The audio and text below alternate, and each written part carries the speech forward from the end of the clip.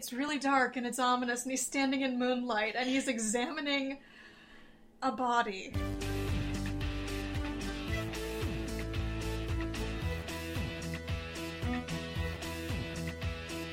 Hello, and welcome to the After Spark Podcast, an episode-by-episode recap of the Generation 1 Transformers cartoon. I'm Els. And I'm Specs. And today we're going to be talking about episode number 12, The Ultimate Doom, Part 2.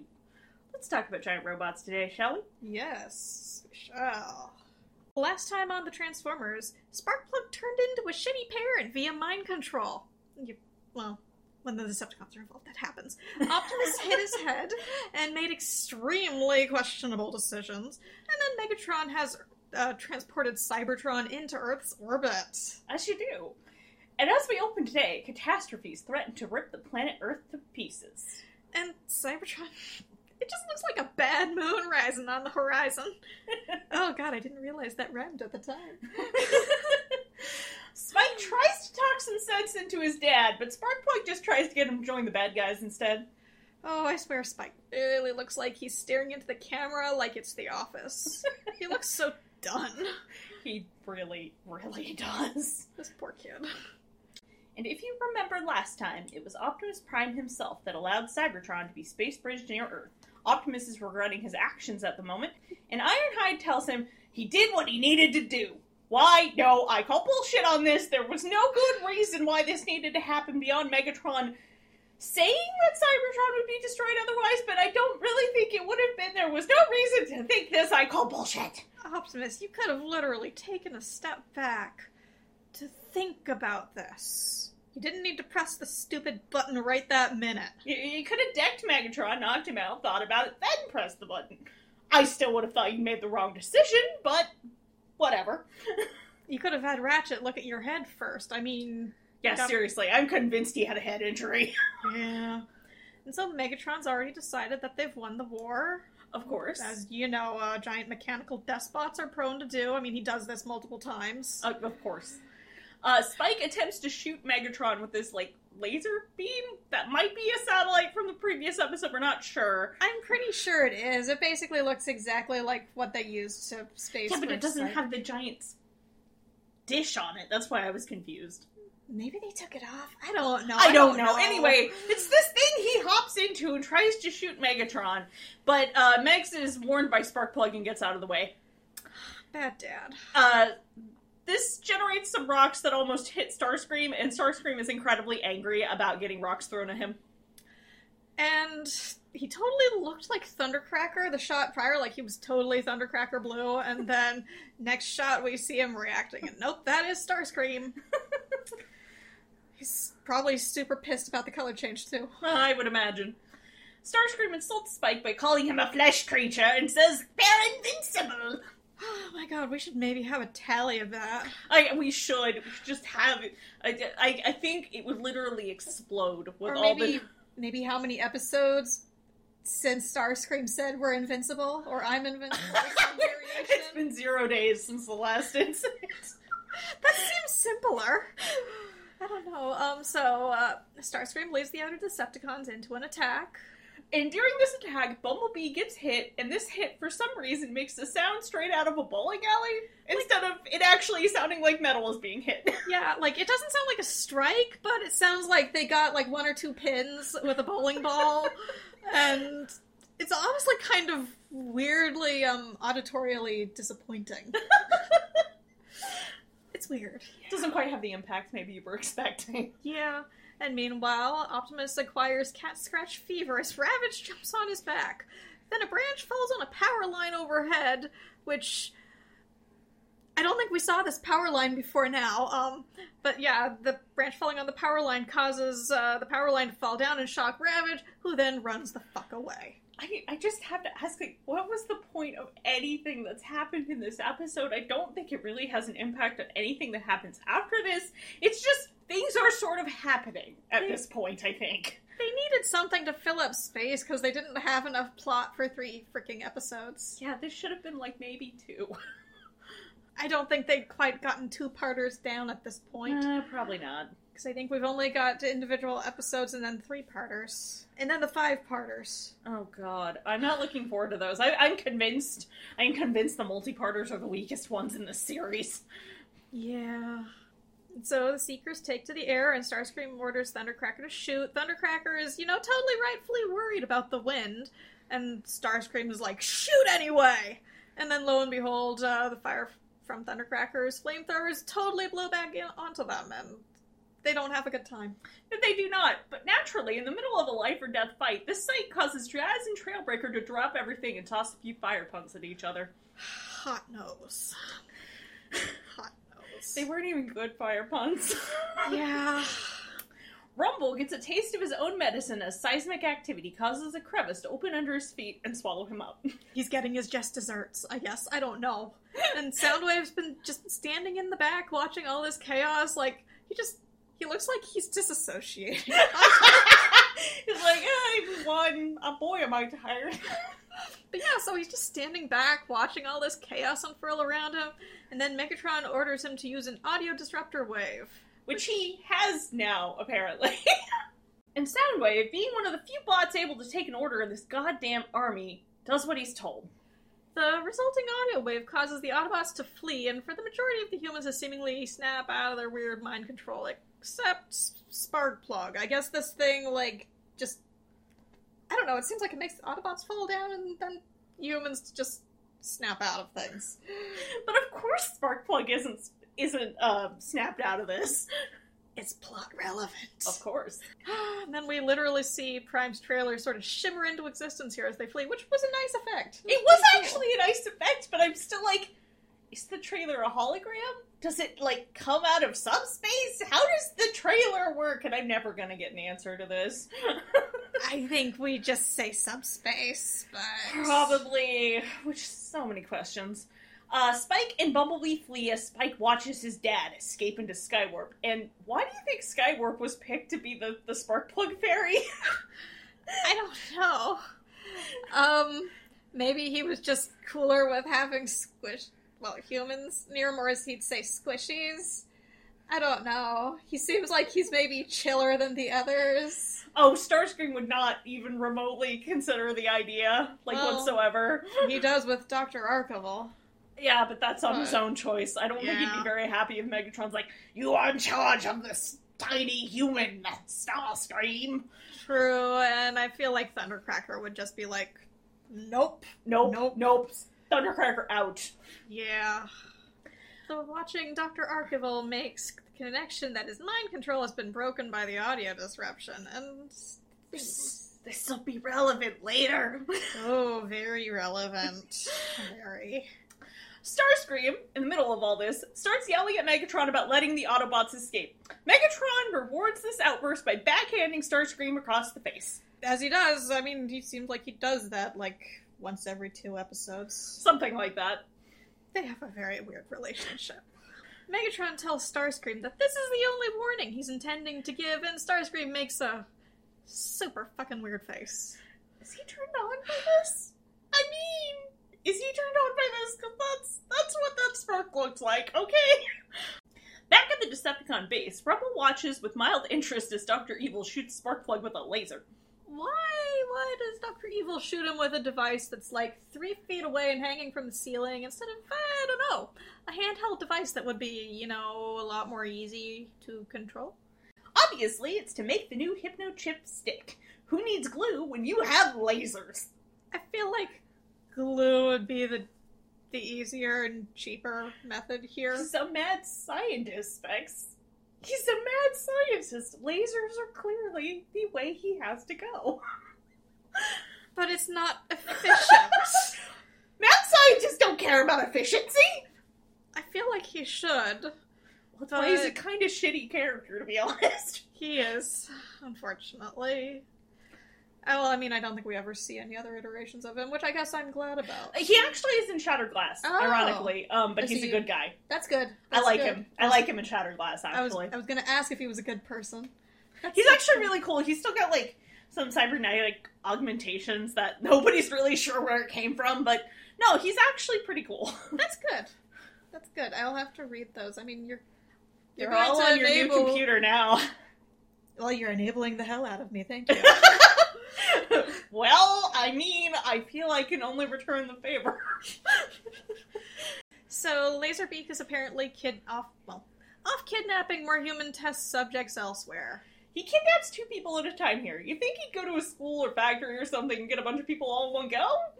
Well, he's also one relatively small bird robot. True. You think they would send multiple bots and do this. True. But I guess the animators just didn't want to deal with animating a whole crowd of people, which, fair! I wouldn't want to either. Yeah, I'll give him that. Laserbeak returns with the kidnapped men, and Rumble takes one of them off to be enslaved via Hypnochip. But not before Shockwave calls to inform Megatron that the energy level of Cybertron is at a critically low level. Cybertron is just always on the verge of fucking starving, oh god. Shockwave, you gotta ask for a transfer, man. Yeah, or just, actually shipping goddamn Energon. Which I guess the Decepticons do try, but the Autobots keep, fucking shit up. Yeah, I've forgotten the word that I want. Fending off their efforts? Something, whatever. Sabotaging? They're not sabotaging, they're just completely locking things down and preventing them from doing it. I feel like the word starts with an F, but it's not important. Let's get back to this. Back with the Autobots. Optimus and Ironhide are having trouble navigating the severe weather. Quotation marks there. So many quotation marks around severe. It just looks like a heavy drizzle, but okay, guys. Jazz is ergonomically handling this situation by magnetizing himself to Ironhide's bumper. Jazz, you just make everything better. You're awesome, dude. Definitely. Even if I am kind of annoyed by your really bad puns earlier. He's the pun master. Punmeister. Yeah! Oh, God. In Bumblebee's cab, Spike he looks so fucking done. He really looks like he's disassociating. Oh yeah, he's super out of it. So much so that when Bumblebee blows out a tire and needs help, he's gotta, physically shake Spike out of his cab to get his attention. Oh god, no one's having a good day, especially with all the rain. And Megatron would like to have some updates on his human slaves. Oh, thank you very much. I'm not sure who wrote this damn episode, but I strongly suspect it may have been a drunk monkey, because we literally keep cutting to people for less than 30 seconds and then cutting away again. All of these scenes feel so pointless. And so we go back yet again with Spike and Bumblebee after swapping to Megatron for 10 seconds. A big random crack opens up under Bumblebee. Bee ends up hanging off the edge of the side of the cliff, clutching Spike to his chest. And okay, it wasn't intended to look like this, but between Spike's expression here and the way he's clinging to Bumblebee, it really just looks like he's completely and utterly disgusted with someone critiquing their relationship. I know he's clinging to Bumblebee for dear life, because, God, there's a canyon. Fucking, 100-foot canyon? We don't know how deep it is. But just between that expression, he just looks so disgusted. He looks so unhappy. Laserbeak shows up out of nowhere and takes off with Spike. This is apparently what giant robot birds do. That's just his life. I want to know why the cassettes got conscripted into helping the mad scientist exactly. They actually know how to take fucking orders, that's the reason. And they're vaguely close to scale to him? Yeah, they are a lot smaller. Yeah.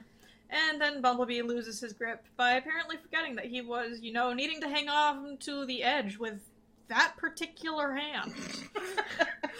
He presumably falls to his death as we go to the commercial break.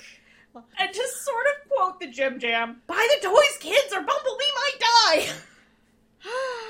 That's a lot of the motivational factor behind these episodes, isn't it? Oh, God. Spike is rescued by Bluestreak Hound and Windcharger when Bluestreak shoots Spike out of Laserbeak's grasp. Bring in Bluestreak's sniper skills into this. Of course. And Hound transforms and catches Spike in his seat. It's very strange because he, jumps up in the air, so they're sort of falling at the same time, and it seems like he's actually slowing Spike's momentum down? Or trying to? Yeah, this entire production is really weird, because, they're down below, and then Hound transforms, drives, up and around off a cliff to catch him. Yeah. And that's That seems like such a goddamn production just to try and catch this kid, but I mean, they don't want him to die. Well, like, I feel like since the last episode, obviously Ratchet has given them a good talking to on, hey, humans can't survive long falls or something. They're squishy. Their terminal velocity will splatter their internal organs even if the exterior does not splatter. Don't let them drop. You answer to me. They would. Yeah. And then Blue Streak calls Laserbeak a turkey. Shut up, Blue Streak. He might have called... I don't forget if it was just a turkey or something else attached I don't to care. turkey. Involved in turkey, and I was like, shut up, Blue Streak. And then Spike leads the others over to the crevice that swallowed Bumblebee, because... You gotta get the bee? Yeah, but then Hal pulls out a scanner that he holds in front of his crotch and swipes it from side to side. It looks really awkward. It looks so bad. Where did he even pull it from? Who knows, but Hal does eventually pick up Bumblebee's signal with his penis. I mean his scanner. And then Windcharger uses his magic arms to pull Bee out of the crevice with his laser magnetic tractor beam. Well, and they get Bumblebee back, and I love that Bumblebee says that he's out of gas, so he just climbs into Hound's back seat for a ride back to base. This is not the only time we see giant robots riding in or on other giant robots. He's just so good-natured about it, I think is what cracks me up. The Decepticons load up Skywarp with Energon and send Sparkplug to Cybertron with them. Finally, they're getting some Energon.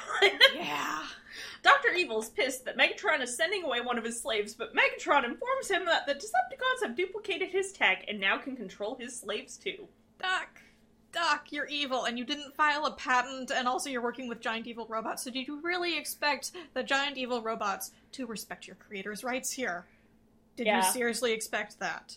Did you expect them to have some sort of... I forget the word. Copyright, patents...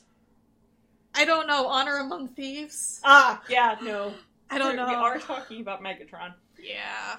Back with the Autobots, they send out the Dinobots to help with disaster relief as Earth continues to be affected by various natural disasters. Grimlock makes his apathy about Earth's fate known, and then Wheeljack asks him, "With you on it?" And Grimlock considers this for a moment and is like, "I hadn't thought of that." Don't worry, bud. We'll get to the right conclusion eventually. You'll learn some enlightened self-interest, Grimsy, you will in time. And then the Decepticons, are also having some issues with these various natural disasters they set off, as their base is damaged from rocksides and tsunamis. Naturally, Starscream comments on this with his normal level of charm. That is... loudly and with lots of screeching. Yes! Yeah, and Spike continues to deal with his dad's absence. He's not a happy camper, he really isn't. When another earthquake rocks the Ark, this time due to Mount St. Hilary exhibiting volcanic activity. All the Autobots evacuate the Ark, and we get some excellent visual shitposting as... Well, not all the Autobots. Not quite all the Autobots. Sorry, the Autobots are evacuating the Ark, and then we get some excellent visual shitposting as... Once outside, Ironhide turns toward the volcano and then transforms and wordlessly points with an open mouth. And then, not a second later, the volcano erupts, and Ratchet, Huffer, and Windcharger come blasting out the top of the volcano. This totally is not Ratchet's idea of a party, but maybe Huffer's having a good time. It's Huffer. You know he isn't. And then they're saved by Skyfire. Hi, buddy! So Optimus, after all this happens, says that they need to turn off the volcano. That's really not how volcanoes work, but okay, buddy. Ironhide goes inside the volcano and blasts a bunch of rocks to plug it up. And he says, "When you're good," or something to that effect. It's something to that effect, and that should not work, but they could really use Beachcomber here, because he's a geologist. And maybe get a professional next time. Anyway, this works for no reason. Why? And then we see the Dinobots doing various things that are supposedly helping with the natural disasters, but at least that's what the cartoon wants us to think. They're doing something. They're doing some blockades and some canals to help with the tsunami. I guess it's like that thing where Ironhide was like shooting like oh god canals or whatever during. I think the first three-parter. Something like that. In the arc, which is apparently totally just fine now, Optimus is talking about Spike with Spike just standing right there. Like, that's awkward. You gotta get better at keeping track of little dudes near your feet, man. And Spike is informed that Sparkplug has been taken to Cybertron. How did the Autobots know this? I don't remember. I don't remember. I don't know if they got a call or if Optimus is just telling this to Skyfire or what. Or maybe Optimus Prime's magic pecs picked it up. Of course. Regardless, Wheeljack, Bumblebee, and Skyfire all volunteer to go with Spike to Cybertron to rescue his dad. Ah, Skyfire's so freaking nice. Give that bot a hug. And this is Spike's first time on Cybertron! Except that Chip and Sparkplug totally got to go there before him, so all the, fun uniqueness is maybe taken away. Skyfire is apparently excellent at flying, as he's dodging the hell out of everything that the Decepticons are throwing at them right now. And then Brawn is apparently here too. I guess we need pugnacious short dude that can punch through things, but alright. And clearly, Skyfire hates him as much as I do, because Skyfire trips Brawn when he's exiting Skyfire's cargo bay. By transforming, Skyfire was apparently just in a super big-ass hurry. And Spike does not have any situational awareness whatsoever, because he just totally bumbles right into a laser beam, triggering a trap that he then falls into. And Bumblebee and Brawn proceed to jump in after him. Mostly because they're small, but good job, Spike! You split up the party, you should never split up the damn party! Yeah. Naturally, they escape through a nearby ventilation shaft until they fall through that too. I think the Decepticons use the Cybertronian equivalent of tinfoil or something for this. Yeah, it just falls to pieces. They fall through it. Yeah, whatever contractor got hired for this, whoever hired them should really try and get, compensation. Pretty much. Yeah. Our three idiots land right in front of the helpfully labeled Hypnochip control computer. It's so convenient, and Brawn proceeds to call Wheeljack on his handy-dandy cell phone to explain the whole mind control chip thing to him. And everybody hides because they hear somebody coming, but Spike lures his dad nearby by leaving out Sparkplug's favorite wrench. I don't think we ever see him bring the wrench, but apparently he just brought it. Yeah. And then Sparkplug sees Spike and alerts the Decepticons because Spike's just like, I love you, Dad! I can't hide from you! And the episode cuts as Spike yells, no! And there are tears glimmering in his eyes. Of course, it's very anime. Join us next time for the thrilling conclusion to our three-parter, The Ultimate Doom Part 3. And that's thrilling with a question mark behind it, because how thrilling is this stuff, really? You decide. I don't think it's very thrilling. Alright, Spix, what is our fanfic for today? Alright, so our recommendations for today are... Well, our fanfiction recommendations for today. There's only 2 of them, so I'm trying to keep this minimal. Are Tanked by Cyberwolf, which is in the G1 cartoon continuity. It's rated T, because Optimus Prime accidentally gets drunk.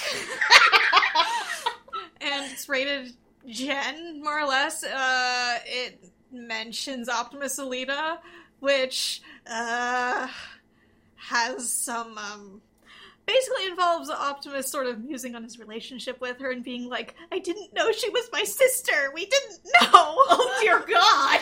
For 4 million years, our creator was a jerk. Oh God, that's so wrong. It is. It is. Sorry. So yeah, I guess that's a thing. I guess that's a note for you. All right. Our characters here are Optimus Prime, Sparkplug Witwicky, Spike Witwicky, and Ironhide. And in summary, Prime needs help. Only Sparkplug can give it. And I basically just wanted something Sparkplug-centric for this, and it's a one-shot, and basically both of these are actually Sparkplug-centric. Alright, our second one is The Human Element by I'm_the_doctor, and then Bofer1 in parentheses. Thank you. It's G1 cartoon continuity. It's rated G. It's Gen. There aren't any pairings, and our characters here are Ratchet, Wheeljack, Sparkplug, Jazz, Bumblebee, Brawn, Gears, Huffer, Sideswipe, Sunstreaker, Bluestreak, Prowl, Hoist, and Blaster. More or less in order of importance or appearance? Probably appearance, yeah. In summary, and stay out! I don't want to see another human for the rest of this tri-cursed Orn. Ratchet is being even more uptight than usual, especially about humans, so a few of his friends decided to intercede in the ways that they know best. And okay, I said it was something Sparkplug-centric. It's also kind of Ratchet-centric, too, because they're trying to convince Ratchet that humans are okay. And it's, technically I think it might be part of a series, because this particular author has actually a really, really long series that seems to focus on the mini-bots that I've been meaning to read, but I haven't yet. Gotcha. But it was fun and entertaining, and Ratchet's like, you need to convince me. This convincing had better involve booze. Kind of. It's a party. It's Ratchet. I'm not surprised. Yeah, so those are our two fanfiction recommendations. Thank you. Alright, and that just about wraps it up for us today. Remember to check us out on Tumblr or Pillowfort as Afterspark-podcast for any additional information, show notes, or links we may have mentioned. You can also find us on Facebook and Twitter at AftersparkPod, all one word, and various other locations by searching for Afterspark Podcast, such as AO3, Archive of Our Own, iTunes, Google Podcasts, Stitcher, and YouTube, just to name a few. Till next time, I'm Specs. And I'm Els. Toodles!